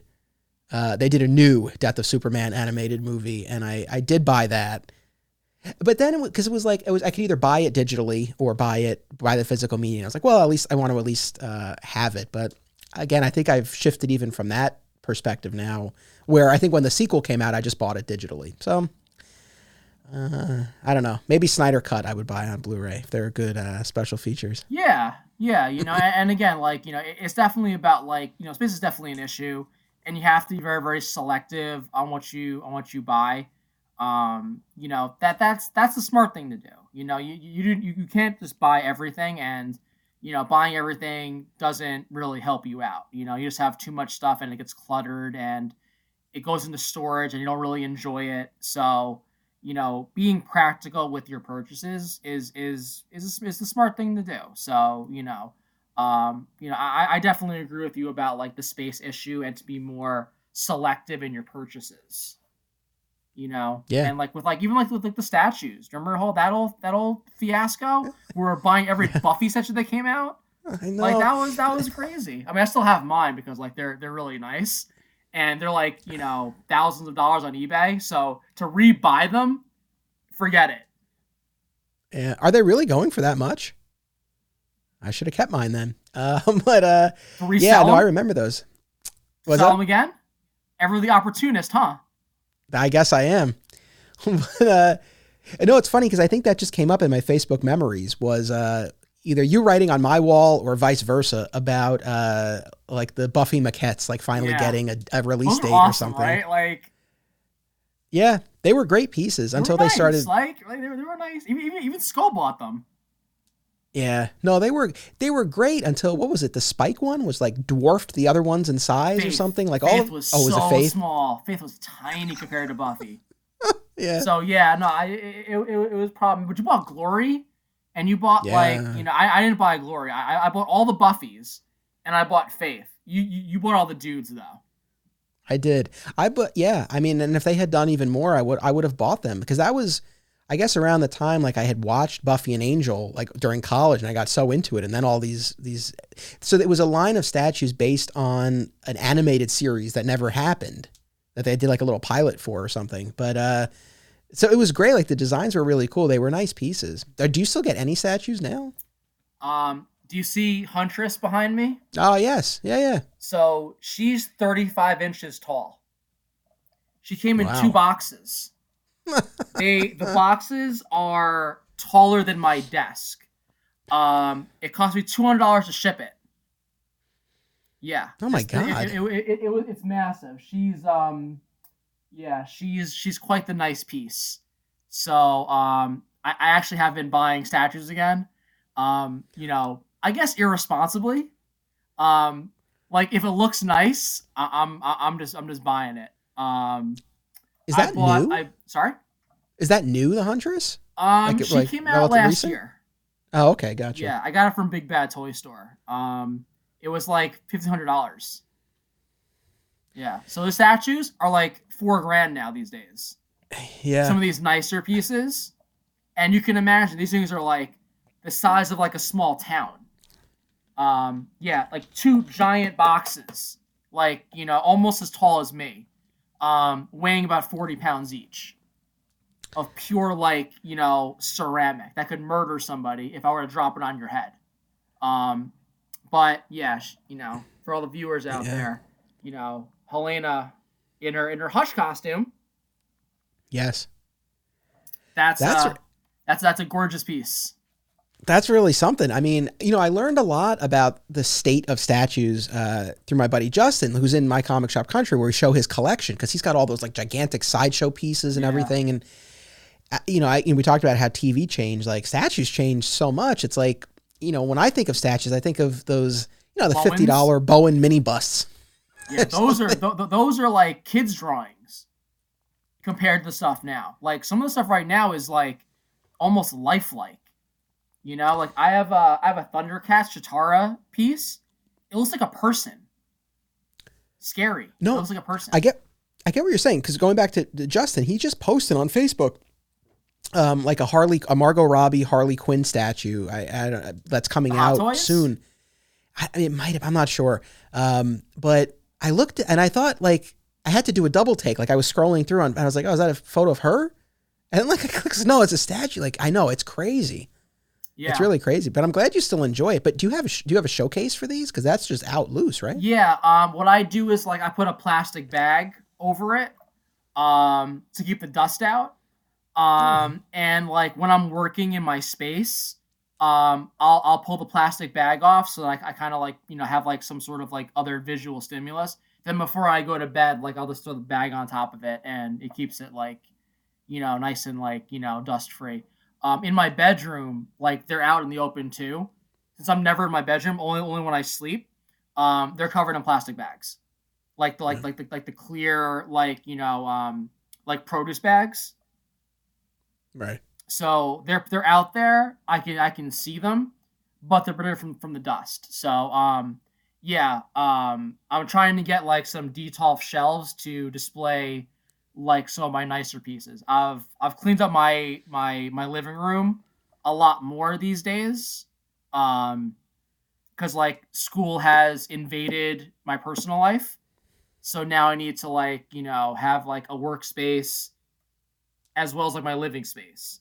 So, I have to have like, some other stuff here to,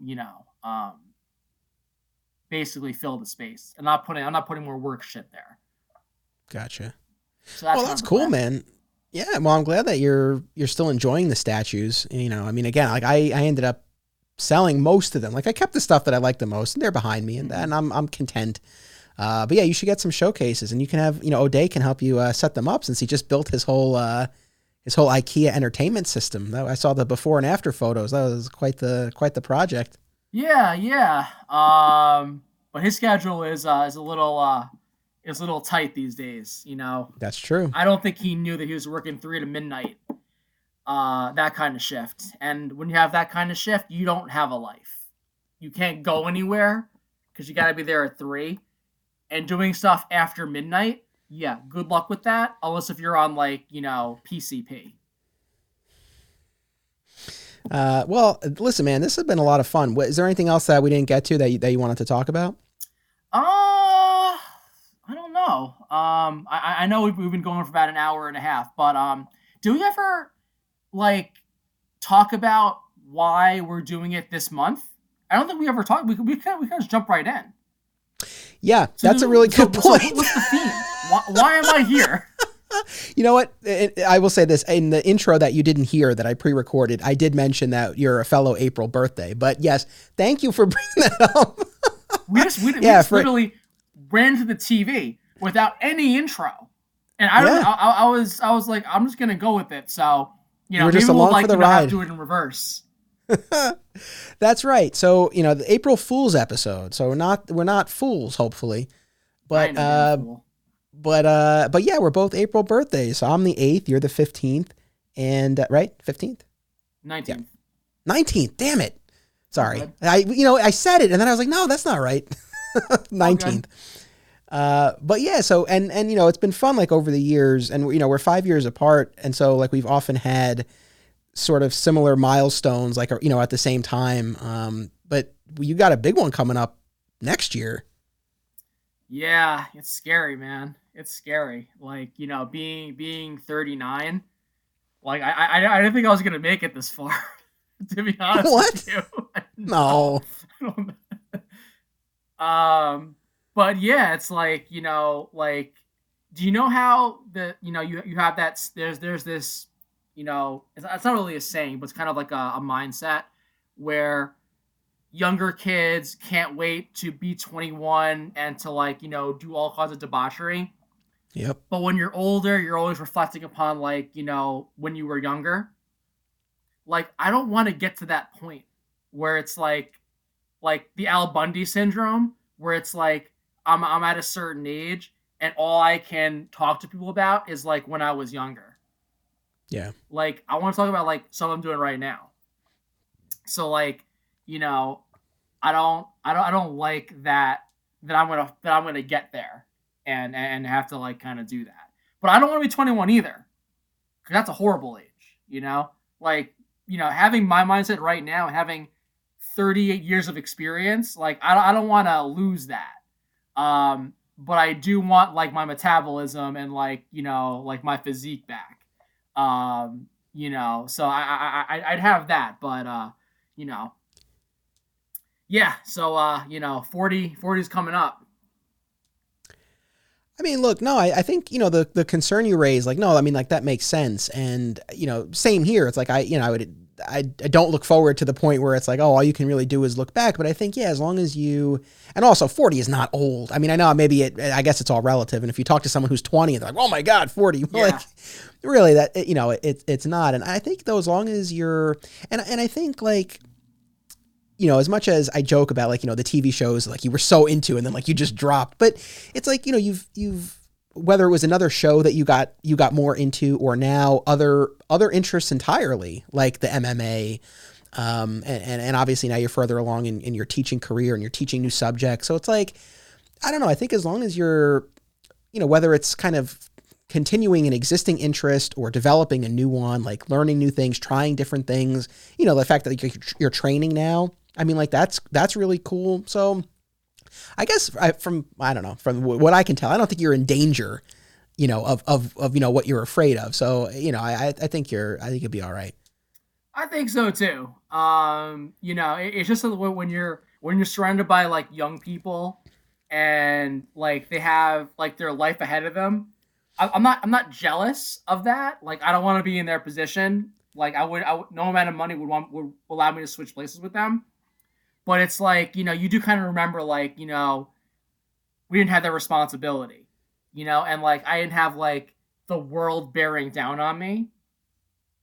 Like when you're younger, like you basically have no responsibility. You don't have to have a job until you're like, out of the house. So like, in a way, it is a little bit of envy there. But like you said, it's all relative. Yeah. I mean, it's funny too. I mean, obviously you're working with kids much younger than I am, but like in my position in law school admissions, I mean, we do have some of our non-linear students who are in their 30s or 40s or 60s in some cases, but the majority of our students are in like early to mid 20s. So it's like, yeah, now I'm 10 plus years older than, than most of them. And it's rare that I really feel it. Occasionally I do. Like we had a student worker and I referenced Charles in Charge one day. And then I stopped and I said, "You don't know Charles in Charge, do you?" She was like, "No." Yep. So that was one instance. I was like, "Oh man," like, that made me feel it a little bit, but no, I mean, I think, yeah, I think just, well, the classic, Stalloneism, like you got to keep punching, you got to keep moving forward. There's so much to experience. I mean, honestly, over this past year and a half, I mean, becoming a dad, like it's completely, such a totally different experience and exhausting and demanding, but like rewarding in a way that you really can't describe. So, I think that's the beauty of all of it. When I talked to Brian, I was surprised. I didn't know this was an aspiration of his. Like he talked about wanting to start a Brazilian Jiu-Jitsu studio. Like I was curious for you, like milestone birthday aside, like are there any things like that for you? Like any aspirations, either professional, personal, anything else that you're like, yeah, I really want to tackle this like in the years ahead? Obviously, like I want to grow in my teaching profession. Like I have a lot of classes on my resume, and I like being the guy that has taught it all. Like as a bonus question on a test, I ask my students, name a class other than the class that we're in that I've taught before. Because on the first day, like I tell them everything about myself. And I'm very, very open with what I do, and how I feel. So, like, my conversation with you is a modified version of my teaching style. Obviously, there's no, like, bad words, and, like, I'm not, like, as direct, like, in this conversation. But, right. That's how I am. And I tell kids that, like, being genuine is really, really important. So, like, I like sharing that I've been around the block. I know what I'm talking about. So when I say something to you, it's coming from a place of experience. And you should really take what I have to say into consideration when you're doing things, or take my advice on this. And obviously, when you're a kid, when someone gives you advice, it goes in one ear and out the other. But at least, like, I can say to myself, I tried to help these kids in some shape, way, or form, and that makes me feel better. So my career, like, just like solidifying that. Like I've taught ninth grade for 20 years, I've taught 10th grade for 30 years, I've taught psychology for 10 years. Like just having like all of that under my belt, it's like, how many championships have you won? So every year is kind of like, like a title run or a title reign almost. And I'm very, very proud of that. In terms of like, my training, I'm almost 40. So like, I'm not going to be competing professionally. It's not a career for me. So as long as I can, reach the highest belt that I can get if I can make it to purple belt, which is the next one from blue, I'd be happy. And I could say, listen, like, I train jiu-jitsu. Currently, I'm a blue belt. It's an accomplishment, and I'm proud of that. So, like, I'm not like where Brian's at, because he's definitely more serious about it than I am. But, like, I do take it very, very, like, seriously, and I'm very, very proud of what I've done. So being able to say that to people, is intrinsically satisfying for me. Cool. Right on, man. No, and I'm glad, especially with the training side of it, like, I'm glad you got into, like, that's an awesome thing.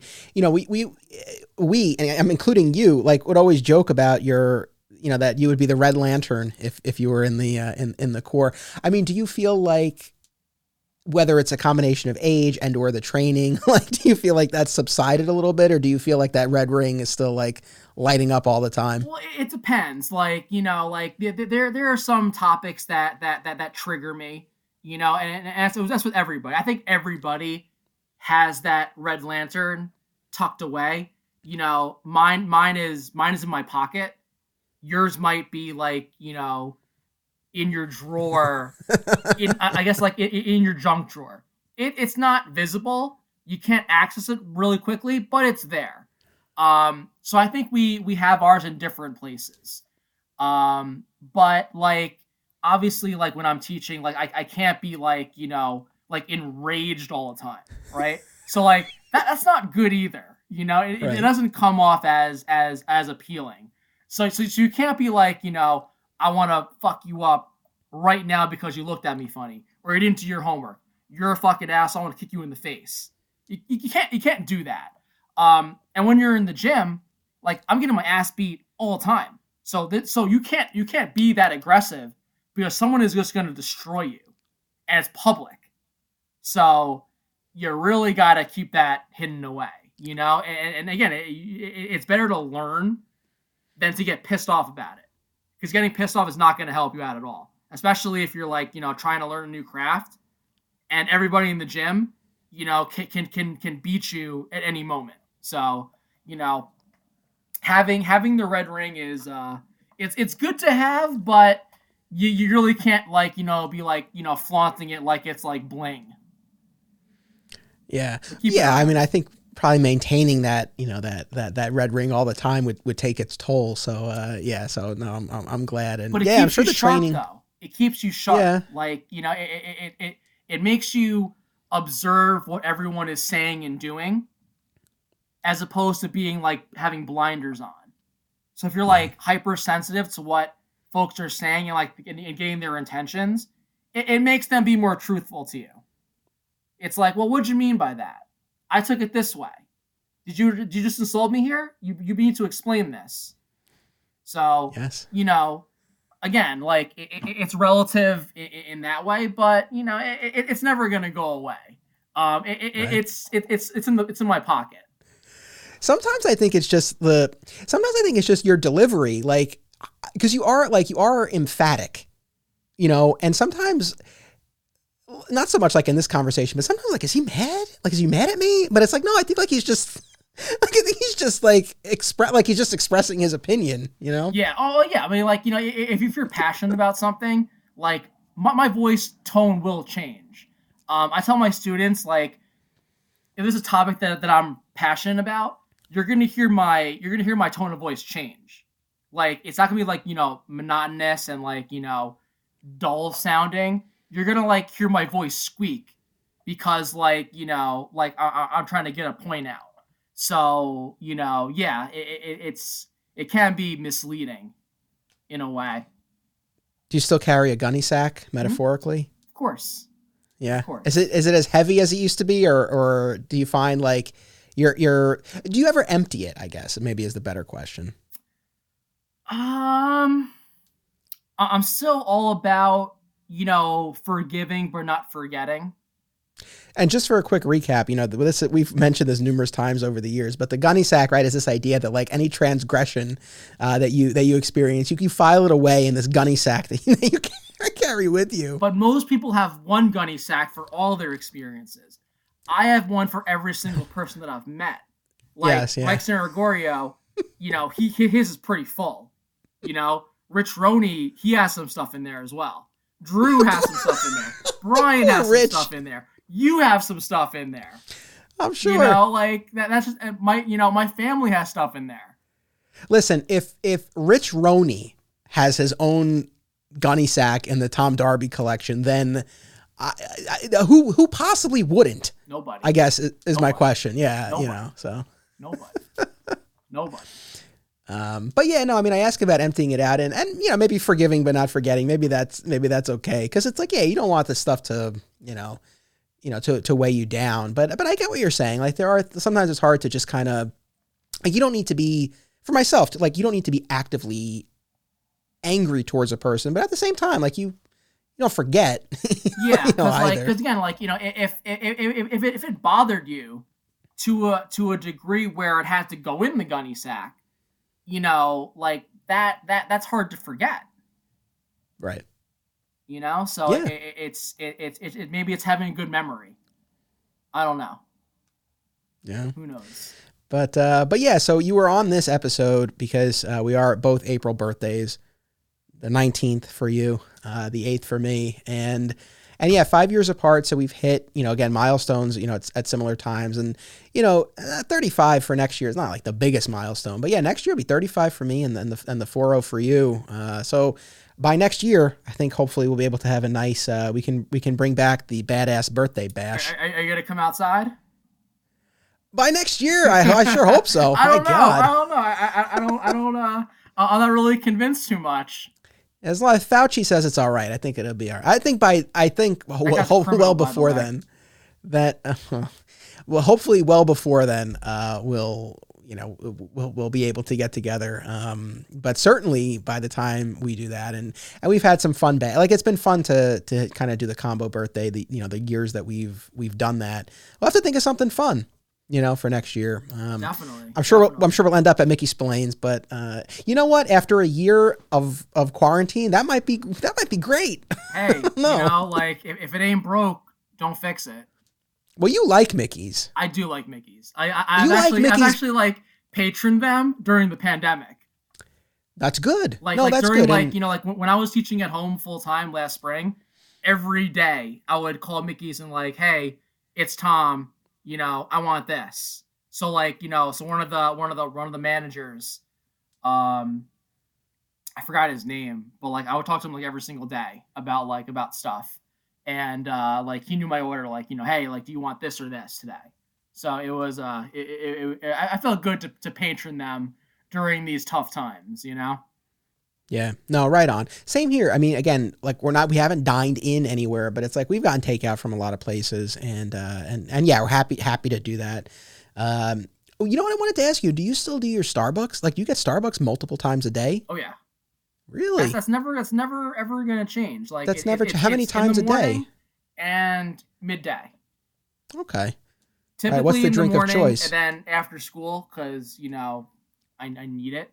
Or if I don't go to the restaurant, I'll brew it at home. Right on. So I have Starbucks at home. When you go to Starbucks, what do you get? Do you get the same thing both times? Do you mix it up? What do you normally get? So actually the baristas, like they give me free coffee now these days. That's nice. I just walk in, I get free coffee randomly. Because you know I'm a frequent patron on Central Avenue and the one where I live. So like when they see me come in, like, you know, they know what I want, and the question is hot coffee or cold or iced coffee today. And I tell them I don't care, just pour something, like whatever you have ready for me, I'll take it. And like, you know, like the girls were like, you know, making bets on what I was gonna get, and I caught them talking about it, and I called them out on it, and I was like, listen, like, who won the bet about what I was gonna get? And she was like, oh, you heard that? I was like, yeah, I did. So what's in it for me?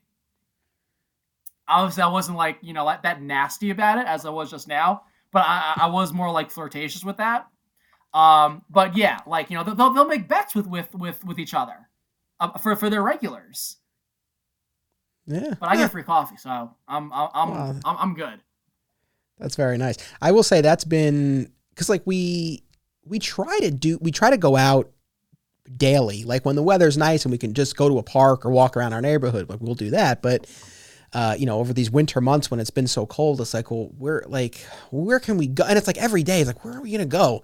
Starbucks has been our go-to. Like we'll order ahead and then we'll run in and get it. And we have one that's like 10 minutes from where we are now, which is great. Sometimes when we're like, we wouldn't mind killing a little bit more time, like we'll drive to White Plains or Hartsdale and go to one of those. But yeah, so we've been regulars as well. Never more than once a day, but we've been averaging, I don't know, probably 3 or 4 times a week, I feel like, during, especially recently, just because it's been a place to go. Yeah, no, it's important to change your scenery. Rich and I will always talk about just changing up the scene. I actually went to a hotel over the summer just to have a different change, just to do some work because I couldn't stand being here anymore. Seeing the probably same got a good rate every fucking day, the same surroundings. I was like, I gotta get the fuck out of here. So I went to the Crowne Plaza and I was there for 3 days. And there were nights where I stared at a wall. It was different. Yeah. I would work during the day and I would watch the same shit on their TV than I would here. But it was better because I was in a different place. And that's really important, Yeah. There is something to be said for that. It's funny because like, not funny, but for myself, it's like, I could probably go a good few days just home without really thinking about it too much. But when I do go outside or go somewhere else, like I do appreciate, it's like, oh, like I feel kind of like reinvigorated. But honestly, like just having Milo, like that's motivated us. Cause it's like, again, for us and for me in particular, like I said, I'd be okay, for a day or two not going out, but it's like, we want him to at least be in the car and to see some different things and obviously to get air and light and everything. So that's been a big motivator for us, but no, I get what you're saying. And I'm glad that you were able to, kind of get that little recharge there. So we've gone for 2 hours. If anyone wants to hear more from the two of us, tune in tomorrow to My Comic Shop Book Club. It was really a fun discussion of Hush. I was really happy with that, and I hope people enjoy. That's, some of the stuff I'm picking might be a little more specific, like people might not have necessarily read it, but like everybody's read Hush, so it should be fun for people to listen to. Yes, you have a book that you suggested for a future selection, and maybe we'll do that down the line. So, all right, Tomo. Well, listen, happy birthday early. Thank you. You as well. We'll communicate, the day of. Oh, yes, of course. Yeah, but no, listen, this was fun catching up, and yeah, I hope that we continue to stay in touch and find some new stuff to talk about, and yeah, recapture some of that, some of all that good stuff. Yeah, I'm the magic again. We have to go to counseling. We have to go to counseling and rejuvenate the relationship.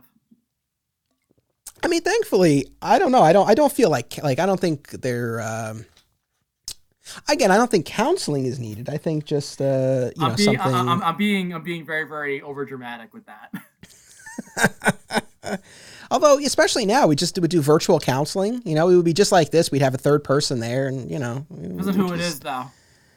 Well, probably Mike would be my go-to pick. Because I would just annihilate him for hours. That could be great for ratings. If you want to hear someone annihilate another human being, that would be great fodder. Yeah. But, well, listen, thank you, Tom. Thank you to everyone who checked out this episode. I appreciate it. We'll be back next month with Mother's Day. In the meantime, be sure to check out Digging for Kryptonite, check out My Comic Shop Book Club, and remember, don't be a flat squirrel. My Comic Shop History is a Flat Squirrel production. Art by Philtastic Phil Menza, music by Basic Printer. If you like what you heard, be sure to listen to Digging for Kryptonite, available on most major podcast platforms. Sign up for exclusive content at patreon.com/Anthony Desiato and watch My Comic Shop Country, out now on Apple TV and Amazon.